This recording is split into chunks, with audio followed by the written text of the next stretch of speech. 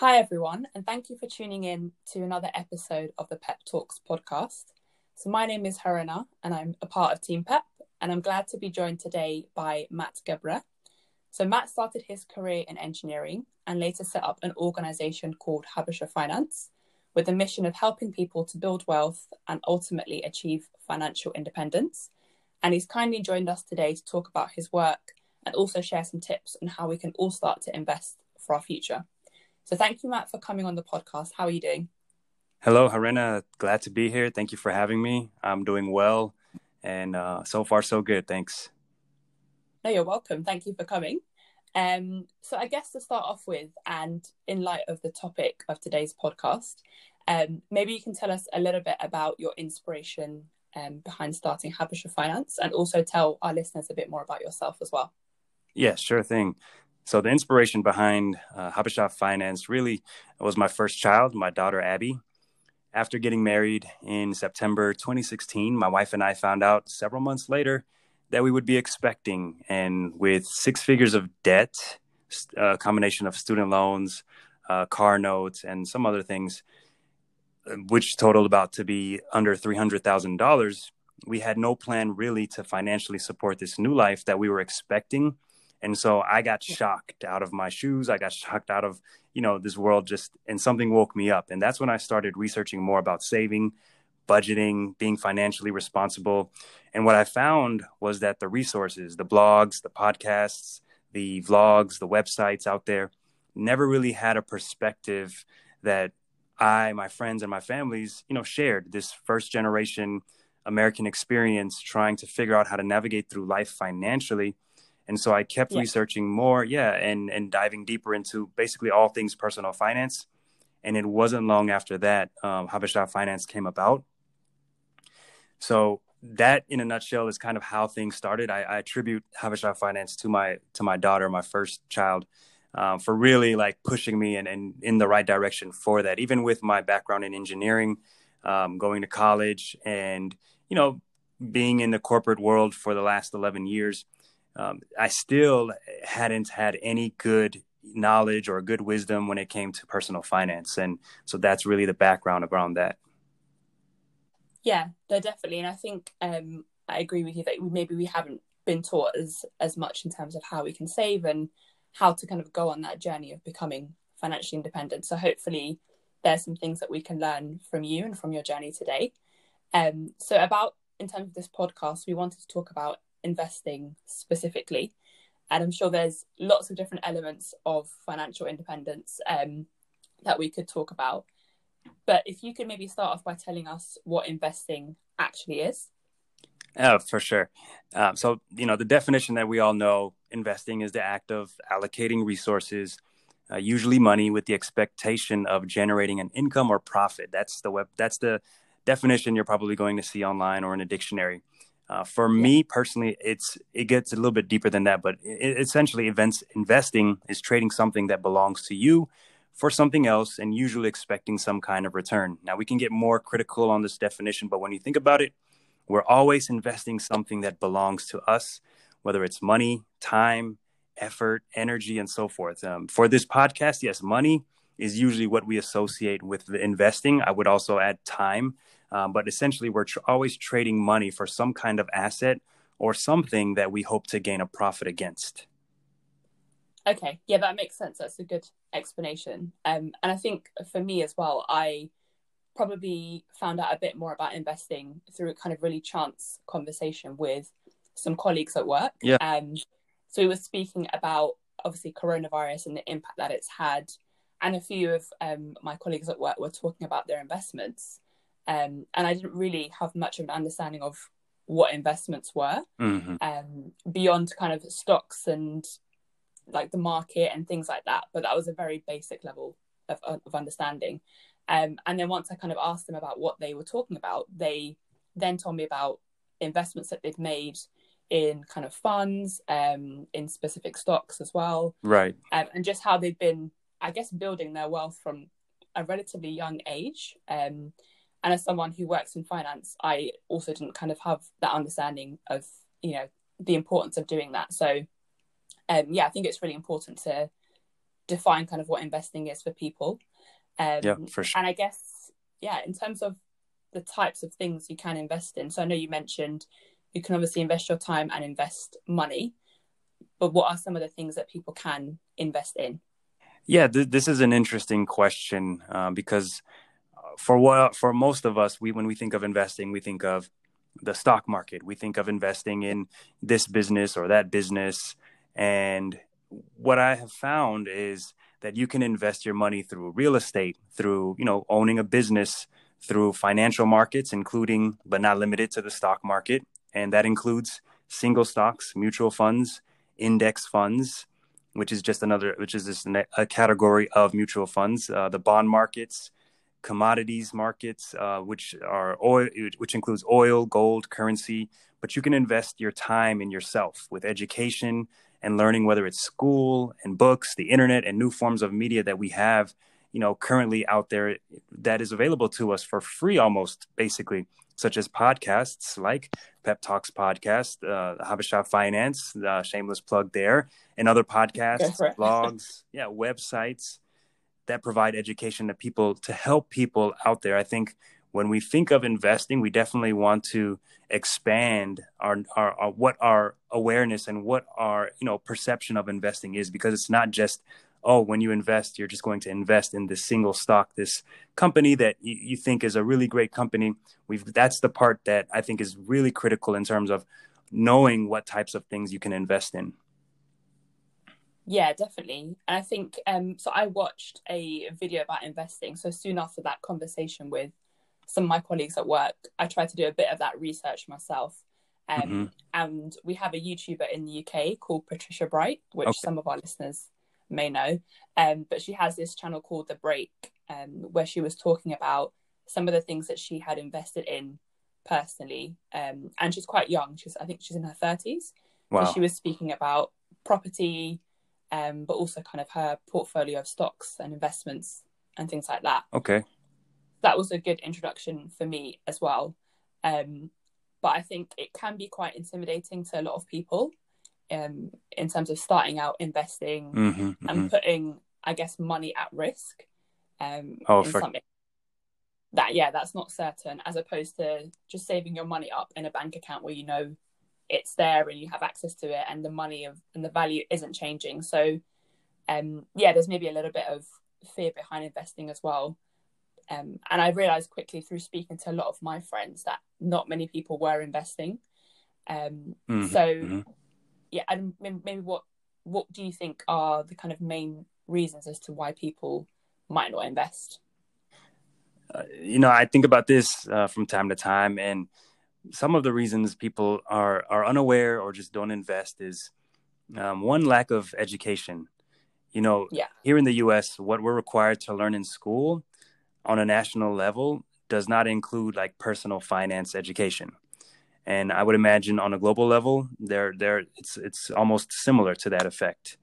And from grade school to the university level, like personal finance needs to be taught as a requirement, in my opinion. And obviously not everyone will learn and appreciate that education, but I do believe more and more of our young people will have that financial literacy needed to avoid, the financial pitfalls that so many of us have experienced in our lives. Another reason, people are unaware or just don't invest, I think it's just a lack of history of investing within families. And I can speak to this because I didn't learn investing from my parents, and I personally place no fault on them, because, their goal was to lay the foundation for me and my siblings to get an education and be successful here in the US. And so what they've accomplished in leaving, dangerous and unimaginable hardships, making their way to the US, is nothing short of a miracle. And so anything above that they give their kids, giving that chance to go through school here, be in this country, the United States of America, or other, similar types of situations that other people experience, is more than we can ask for. But now it's on my generation. I think it's on around, us, like me, you, and others, to make sure that our parents can take necessary actions that can help themselves financially. And then also make sure that we educate our fellow brothers and sisters, our fellow Eritrean and Ethiopian brothers and sisters, to help them, wherever they are in the diasporas to understand this concept of investing and personal finance, and other topics, right? And the other couple of reasons I think, that plays into this idea of people, I would say this notion that people aren't aware or don't invest is fear. Like you kind of mentioned just a moment ago, we don't trust the stock market. We don't trust investing in the stock market, maybe because of what we've experienced, maybe because of what someone else we know has experienced. And I personally have a podcast, an article that goes into my 3 rules of investing. And the number one, which I think is one of the most important rules for me, is that I don't invest in single stocks. And I know some people may say, wait, you just said, you invest and you save. But that's because I invest in what's called low cost, broad-based index funds. And that's 2 words that I have come to really love, index funds. And that gives me the opportunity to hold thousands of companies across the US or in other parts of the world in one fund. And so that's really important, that, that education and trying to understand that where that mistrust comes from. And hopefully the education can help resolve that. And then the last reason why people don't invest or just are not aware is that they're just not able to. There's no money left over. And this really boils down to people who do that, who are not able to do that because of there's no choice. They're living paycheck to paycheck. They're struggling. That's a reality that my mom struggled with growing up, coming into this country and having 2 kids. And then there are other people who, by choice, refuse to give up parts of their lifestyle. Maybe they start making more money. They experience what's called lifestyle creep. They start, embracing more different things, living more lavishly and taking on more materialistic, expenses as they increase their income. And so I think these are not going to include all of the reasons, but I do believe that most of us will fall into one of these reasons that I just shared in terms of why people are not aware or why people don't invest. And that's just kind of what I have found over my time. Yeah, no, I think you're definitely right. I think for me, like I said, it was probably more a case of fear and also lack of education. And obviously everybody might not be in a position to invest right now. I think to invest, you do potentially need to have some money kind of put aside that you don't need for immediate use. And like you said, if you're in a position where you're living, on paycheck to paycheck or similar, then maybe it's a luxury. But I think there will be a lot of people who maybe are in a position where they're saving a bit of money and putting it away in a bank where they could be investing it into kind of one of the products that you've mentioned. I just wanted to quickly come back to something that you said. So you mentioned that you don't invest in single stocks, but you do invest in index funds. So just for anyone who might not be aware of what an index fund is, I think you mentioned briefly that it was a way to invest in lots of different companies at the same time. And I think one misconception that I had was that you needed to invest a lot of money to be able to do that. Mm-hmm. So just, I guess, making clear that people who have amounts of money who might not think that it's big enough to invest can still access these kind of products and things like that as well. Yeah. And so what I have found is you have these indices out there, right? You have, at least like for the US and other parts of the world, you have these companies that track different companies out there, for lack of a better way of explaining. But you have what's called the S&P 500 index fund, Standard & Poor 500 index.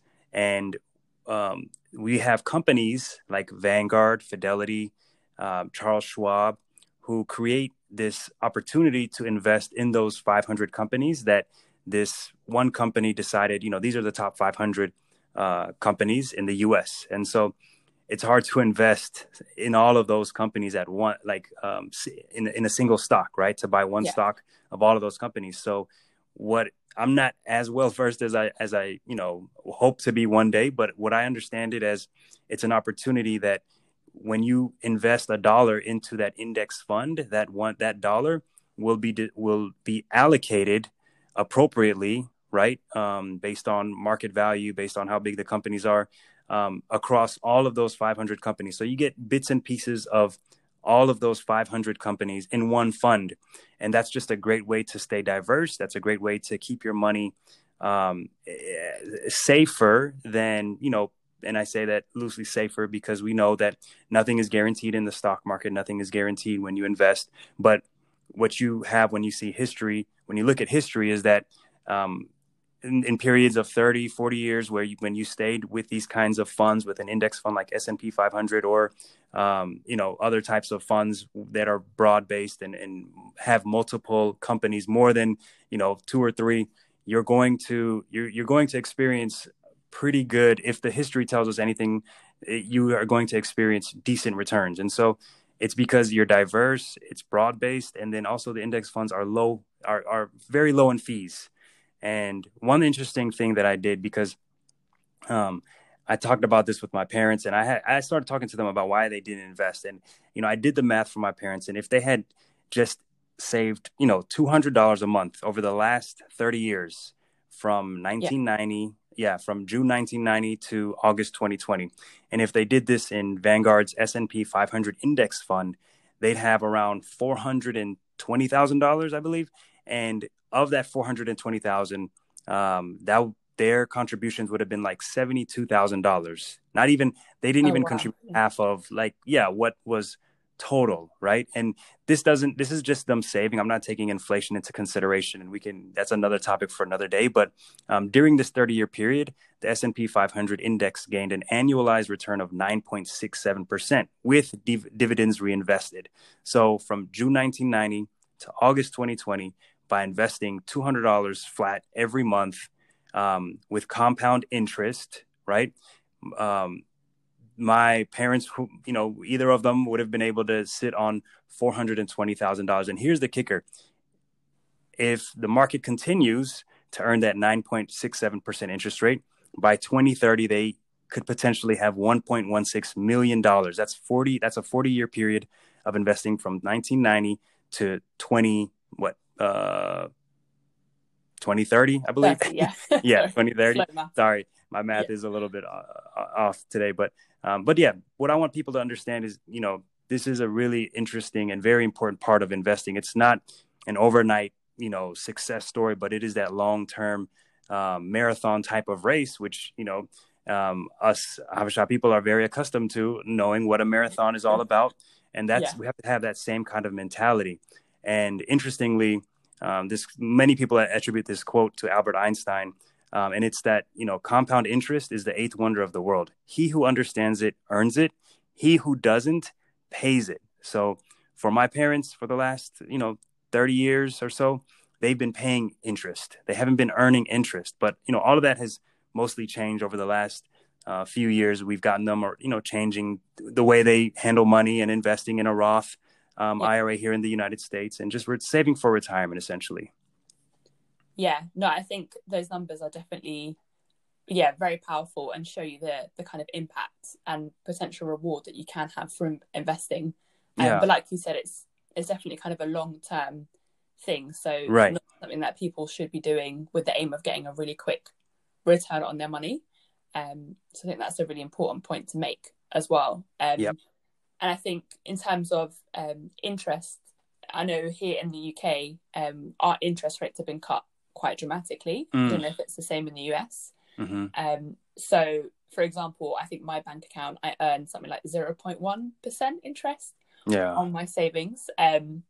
So it's another reason why obviously investing is a really attractive option. And you touched there on inflation as well. So one of the things that I learned myself when I was doing this research was, so in the UK, our inflation is around 2% a year. And so for people who are listening who might not know what that is, it's basically the rate of growth of kind of increases in prices in everyday living products and living costs. Yeah, I think ours is about 3% here in the US. In the US, okay. Yeah, 2 to 3%. It varies, but yeah. Yeah. So I guess ideally, if you are saving money away for a day in the future or a point in the future, then you want to have an interest rate which at least is in line with inflation, because otherwise you're technically losing the value of your money. And that was something that, it didn't hit home until I read it, and I kind of thought that through, and I was like, oh, wow, because I thought I was doing a good job by kind of saving a little bit every month. But I realized actually by not investing it into something with a decent return, I Mm-hmm. was actually losing money in the long run. Mm-hmm.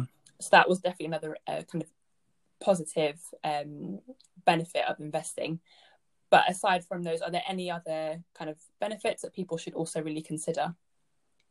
I mean, there's also, the tax liability that gets reduced overall when you save in these kind of tax advantage accounts. Yeah. With retirement accounts, you defer taxes one way or another. Whether you defer the taxes, you don't pay the taxes today, or you save on the taxes later, depending on what retirement account you have. And so that's a really important part of investing, is making sure that you use whatever you have available to you, and that can help you reduce whatever your tax liability, whether it's today or in the future. And overall, that's great. That's a great thing to have. Yeah, no, definitely. That sounds really good. Mm-hmm. So I guess if somebody's listening to this episode of the podcast and they're thinking that they might want to start looking into investing, I think for me, I really struggle to figure out where to start. So beyond obviously doing some initial reading, what are some of the practical steps that people should be considering before they go and put some money down for their first investment? So, okay, the steps, yeah, for anyone who is ready to put some money down for the first investment, like in the beginning, you got to give yourself a pat on the back and understand that this is a journey. Like we just talked about, this is a marathon that you're going to be on in terms of investing and building wealth. And so once you do that, once you get that realization, calculate your net worth. It's really important, I think, as part of this journey, that you calculate your net worth, understand your assets, understand your liabilities, subtract the two, right? Take everything you own and subtract what you owe, and that will show you what your net worth is. This is a good financial, excuse me, this is a good financial health check everyone should do 2 or 3 times a year. And especially as you begin this investing journey, because that's going to show you, like what it showed me and my wife, how broke we were, even though, we were coming out of law school and coming out of engineering school with decent, income, decent careers. We looked at student loans and everything that we had, and we were in the negative hundreds of thousands of dollars net worth, and, Oh, wow. Yeah. thankfully that all turned around. But that's one thing that I really encourage young people and everyone actually to do, is to calculate your net worth. And like I mentioned earlier, I have my rules of investing for me personally, and you're going to have to develop some rules for you personally. That comes from education. But like I mentioned, for me personally, right now, there are no single stocks that I have that I'm invested in my portfolio, and that would be the case, whether it's my 401k or my taxable account, or even a Roth IRA, or another, like some type of investing account a brokerage account that I would have. And it's really based on that low cost, broad-based strategy, that low cost, broad-based index fund strategy. The example I shared earlier with that excuse me, with that 9.67%, if you just apply a 1% fee, like this management fee or whatever type of fee that you could potentially have, would drop your annualized return to 8.67%. And when you compound that over 40 years, that's going to give you less than $300,000 from the $1.16 million that you had. And so this is part of that education, understanding. I've been doing this for the last 4 years or so, and I'm still learning it more, still understanding, and still trying to gain as much knowledge as I can. And, that's what I would encourage others to do as well, just to soak in as much information as you can through podcasts, and through decent, reputable sources. The other thing is to understand your risk tolerance, meaning, are you comfortable with investing in something where you're 100% stocks with your index funds, or, real estate, or whatever it is that you put your money in? You've got to understand your risk tolerance, whether it be bonds as well. I looked at my portfolio this year, because obviously, like, the markets have been down, up and down, up and down. But on March 23rd, year to date, my portfolio was down 32%. And Wow. you're Okay. talking about, let's just say you had $100,000 in your 401k. Your portfolio drops down to about $68,000. And Scary. that can be terrifying, and it's partially because of how I'm invested, because I personally feel comfortable, like my own me, comfortable with being 100% equities, whether, and the breakdown is 85% US total stock market and 15% international. Because I'm comfortable with that, I know, and in some ways have prepared myself that to accept those low returns, because as I've seen over the last 11 years of my investing career, the market goes up, the market goes down. Everyone was telling me, don't invest in 2008. Don't, invest in your 401k or do this or do that, in terms of investing money in the stock market, 2008, 2009. And when I say stock market, I mean like my index funds. I just want to make sure that's clear. But all of, my 401k never stopped. I never stopped contributing. And if you're working, you may have great opportunities to invest in that in your 401k. So I would encourage people to do that. And just remember, it's a marathon. You're going to see 30% drops, 40% drops, depending on how your portfolio is allocated, how your portfolio is set up. But I want you all to just learn as much as you can. Remember, investing is only one part of the journey to financial freedom. You've got to learn to budget your money. You've got to cut down on spending where it's not needed. If you don't learn to take control of your finances, then someone else will do that for you. And here's a quote that I really do live by as best as I can. And that's to stop buying things you don't need with money you don't have to impress people you don't like. So I think, for me personally, it's really about getting started. If people can just get started on investing with good, sound education, then 30 years from now, 40 years from now, they will look back and say, I'm so happy I did that. I'm so happy I started that journey so many years ago. Yeah, no, definitely. That's all, I think, really useful and important to hear. So I'm sure a lot of people will kind of resonate with that. So yeah, thank you for sharing that, and obviously for sharing. Yeah. And sorry, I'm like all over the place. I just, I get excited when I'm talking about personal finance and investing. And so I do apologize for my rambling here and there. No, not at all. And I think, really interesting to hear kind of what your personal portfolio looks like as well. And obviously, some of the changes that you've had and the value of that with, Corona and just kind of the realities of what investing might look like. But like you said, you're in this for the long term. So you're obviously hoping that you'll recoup those losses. Yep. And if I may, real quick, some of the things that we have done is we actually stopped contributing to our 401k, my wife and I, because of the corona, because of the COVID-19 pandemic. We've been taking our money and just putting into our high yield savings account. And so I think I'm pretty sure UK has similar type of funds like high yield savings account. And right now for us in our American Express high yield savings account, we're actually earning 1% interest, annually, obviously. But what's interesting about that is even though the market hasn't really been too kind to us this year, actually, I checked it today, year to date, it's up 0.63%. So it's all right. But we've stopped investing in that, and we've just been putting our money away into our high yield savings account because of the unknown, because we're in such a pandemic. We didn't change anything in our 401k. I want to be clear, but we did stop contributing just to give ourselves, a cushion for us to build up our emergency fund, to build up that savings in case anything happens, because as we clearly see, like we're in uncertain times. And I just wanted to make sure that was clear. Yeah, no, definitely. And I guess in terms of, so you mentioned a 401k, and I think the UK equivalent would just be kind of a pension or retirement plan. Pension. Okay, yeah. Which most people would be contributing through, through their employer if they're on a scheme, or some people might have private ones that they've set up as well. Oh yeah, absolutely. Thanks for clarifying that. Yeah, no, it's okay. No, that sounds really good. Thank you.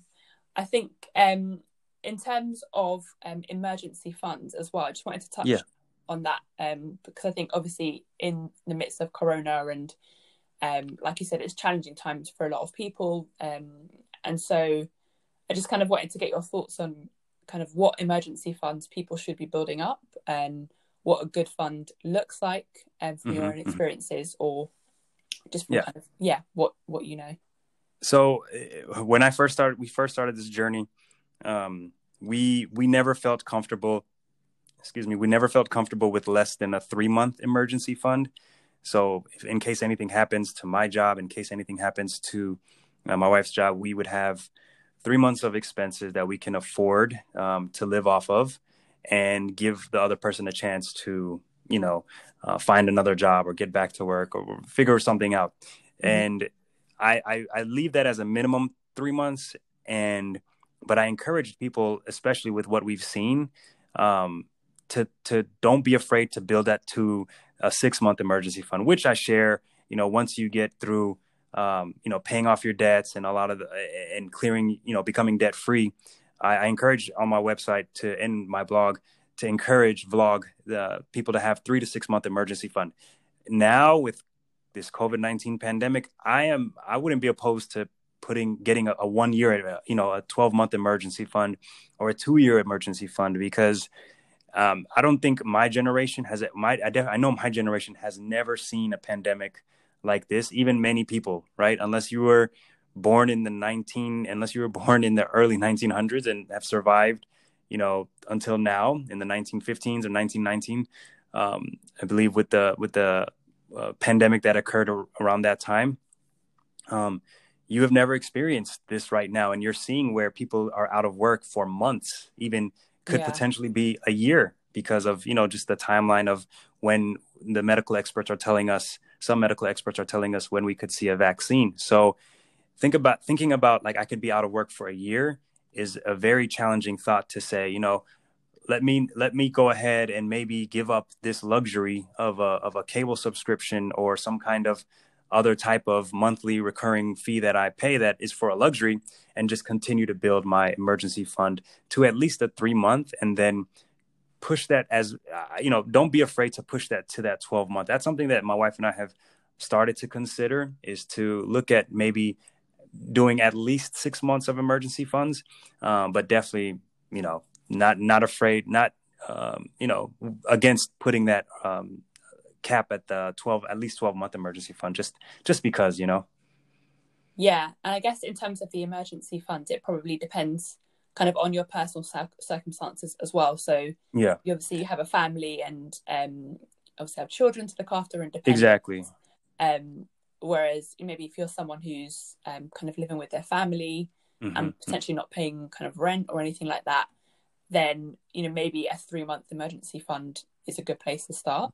Absolutely as well. So no, this is all going to be relative to everyone's situation, everyone's circumstance. So what works for me may not work for you, and I think you're right. There's wiggle room for everyone to kind of assess where they are currently and make it work for them.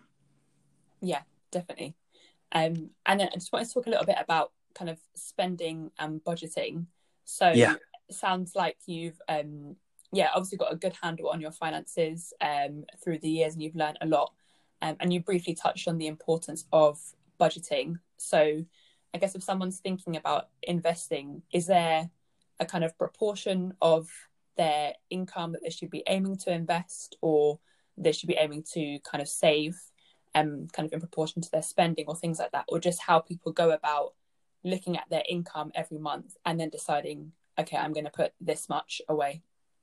So just wanted to maybe get your thoughts on maybe how you've approached that in the past.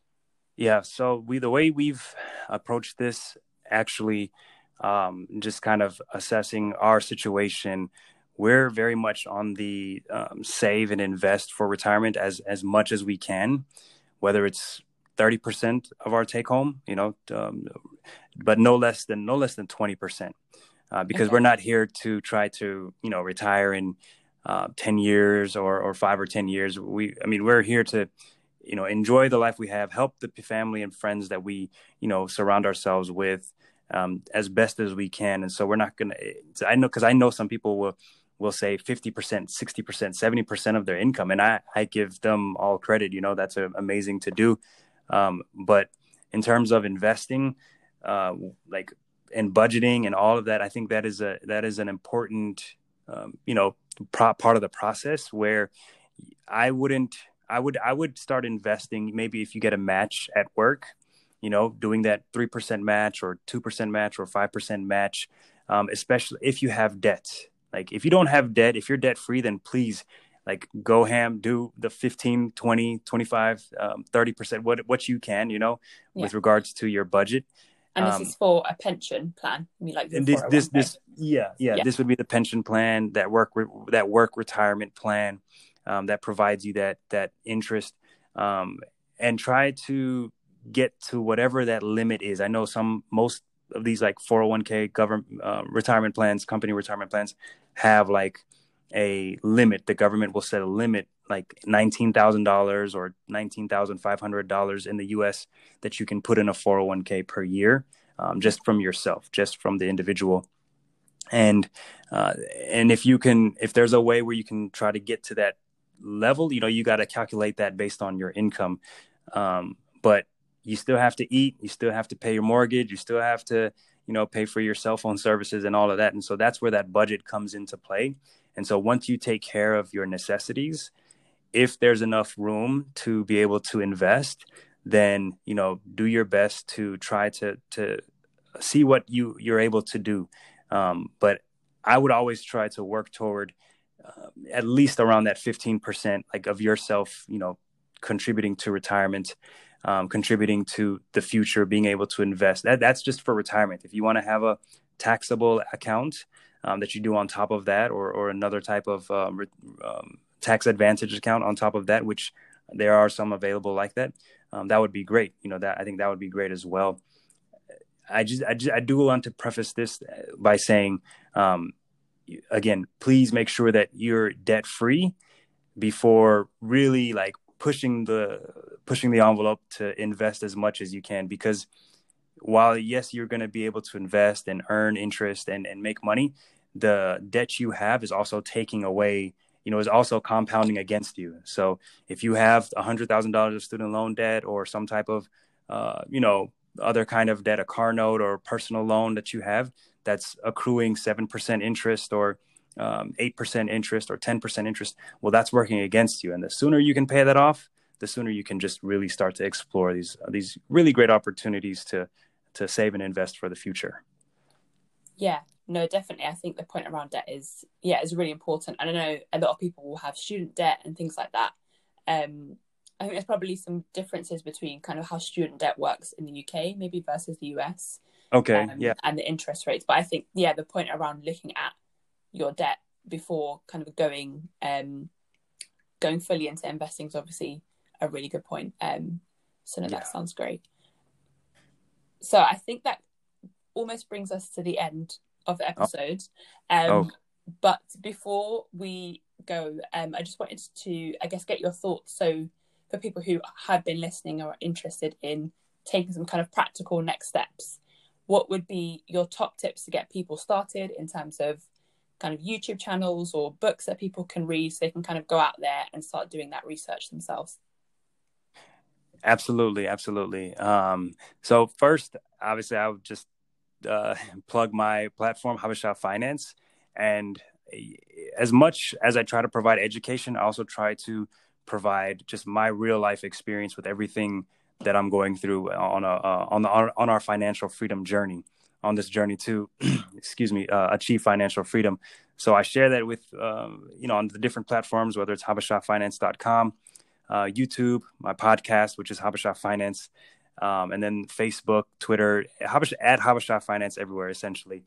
So whatever style of media anyone out there prefers, I try to make that available to them. But I've been a lot more active on YouTube these days, as well as the Facebooks and other forms of media. So I would just encourage anyone, if they want to get started, they can try that. Also, I do like to recommend a few books and other YouTube channels, if I may. And the first book is Dave Ramsey's Total Money Makeover. And I think, although these are going to be like US based books, I still think that these are very encouraging books that can help people, along their journey to financial freedom. Dave Ramsey's Total Money Makeover is a great inspirational book to get out of debt and how to think about money for the future. The next is The Millionaire Next Door by Thomas Stanley and William Danko, I believe. And they really do a great job of studying, these millionaires that you would never even believe, like how they spend their money, what kind of cars they drive, what kind of neighborhoods they live in. And so they just really show you what, true millionaires look like. And it would surprise a lot of people. And then one of my current favorite books is The Simple Path to Wealth by J.L. Collins. That's a really great book for just kind of putting a lot of it together and just seeing what someone who has been in the market for decades talks about. He's a big proponent of index funds and building your wealth that way. And so that's a great book to read. And then one of I would like also to mention is The Little Book of Common Sense Investing by Jack Bogle, who is the founder of the first index fund and, passed away last year. And he's really the man responsible for making it so much easier for all of us to be able to build wealth diversely and with very minimal costs. And so he's basically the individual investor's investor, or, investor advisor, if I can say that. And for YouTube channel, if you like YouTube and that platform, I recommend Choose FI, and FI stands for Financial Independence. That's a great group of people who are, pushing this financial independence. How do I say this? Financial independence strategy, I guess, if for lack of a better word. And then Paul Merriman. Paul Merriman is an educator who talks about investing and saving, and really has been one of my go-to resources in terms of having, the courage and the confidence to be able to stay in the market. He's really, really helpful. He has his own podcast and his own YouTube channel, and I recommend those two as well. But all this to say, do your research, start where you are. Don't be afraid to start where you are, but do your research and I mean, continue to educate yourself. And remember, everything that we talked about here is just for educational purposes only. You've got to, this is not investment advice. This is just educational entertainment, for people to see, like, okay, somebody here is doing this, on his own. And of course, I still also recommend speaking with a professional financial advisor, a professional, tax advisor, if you need that kind of advice. It's something that my wife and I personally will make sure we do, once we get to that next level of wealth and all of that. But I always say, like, make sure that you are speaking to professionals, for maybe complex situations or just your own specific situation that you have. Yeah, no, definitely. I think speaking to financial advisors is a good idea, particularly when you get to kind of, like you said, that level where you really do need that expert advice beyond what you're able to kind of read on the internet or read in books, or etc.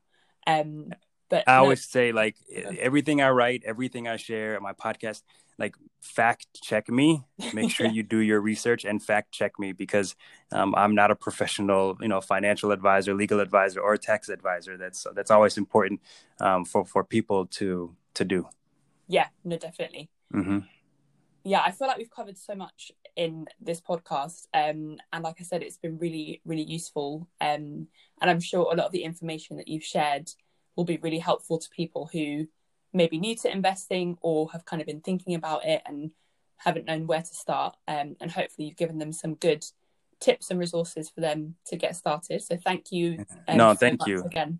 Thank you to you, and then the Pep Talks podcast for inviting me and having me on this show. Like, I'm very happy to see, like, this kind of media being organized and being provided. That is just very encouraging for people in our generation, and then just also the families out there who are looking for these kinds of resources. I think that's an important part of all of our communities, moving forward and making progress where we are, and it's important to have these kind of outlets, these kinds of platforms that do just that. So thank you to you all for having me and doing this. Oh, no, you're welcome. But yeah, before we go, we just have 3 more questions, final questions. All right. So we've started a little bit of a tradition where we ask all of our podcast guests the same questions. So they're quick fire. So the first one is, what advice do you wish someone had given you at the start of your career? Become debt-free as quickly as possible. Yeah, that makes sense with what you told us earlier. Okay, second one. What advice would you give to anyone who might be listening to this podcast? I would say start saving and investing what you can until it hurts. That's the same advice someone gave me when I was about 23 in Philadelphia, Pennsylvania, when I was working there for about a year. Start saving and investing what you can until it hurts. And then also life insurance. I know we kind of didn't really talk about this, but for people who can, life insurance, term life insurance is a great product to have while you're on your journey to financial freedom, especially if you have people depending on you, like a parent or kids or a spouse. I want to also make sure I add that as well to let folks know about that. That's some advice that I want to share. Yeah, definitely. I think life insurance probably isn't something that a lot of people think of, particularly when you kind of come to terms with like your mortality. It's a little bit scary, but I think it's the necessary and right thing to do, especially if you have people who are depending on you financially. Yeah, no, that's a good point. Okay, final question then. This is more of a fun one, hopefully. Yeah. So, if you had to eat either ga'at, qitcha, or full for breakfast every day for 1 year, which one would you choose and why? I'm going to have to say qitcha, but with one caveat, and that is I have to have my mom's ergo with that meal. And so it's like a sour cream, mitmita, garlic, and ginger kind of cream that you can dipping sauce that you can dip the qitcha in. I don't know. I've seen it before, but it's got to be my mom's. Specifically my mom's. I can't have anyone else's. The qitcha can be anyone's. That's okay, but the ergo has got to come from my mom. Oh, well, okay, that's definitely a new one. I haven't heard of that one before. I usually just have it with plain yogurt, so I feel like it's pretty boring compared to that option. Yeah, I can't. I have to have it just the way she makes it. Oh man, okay, that sounds like something I need to try. Yeah. Okay, great. Well, that was all the questions that we had for you. So thank you again so much. Right. Thank you, Arena. Okay. So like Matt mentioned, if you want to find out a bit more about Habesha Finance, the website will be linked in the episode description of this podcast. So you can follow that through to find YouTube videos and also to listen to Matt's own podcast if you want more detail on some of the things that we've spoken about today. And if you want to find out a bit more about PEP, then our website will also be in the bio. But thank you for tuning in to this episode, and we hope to catch you next time.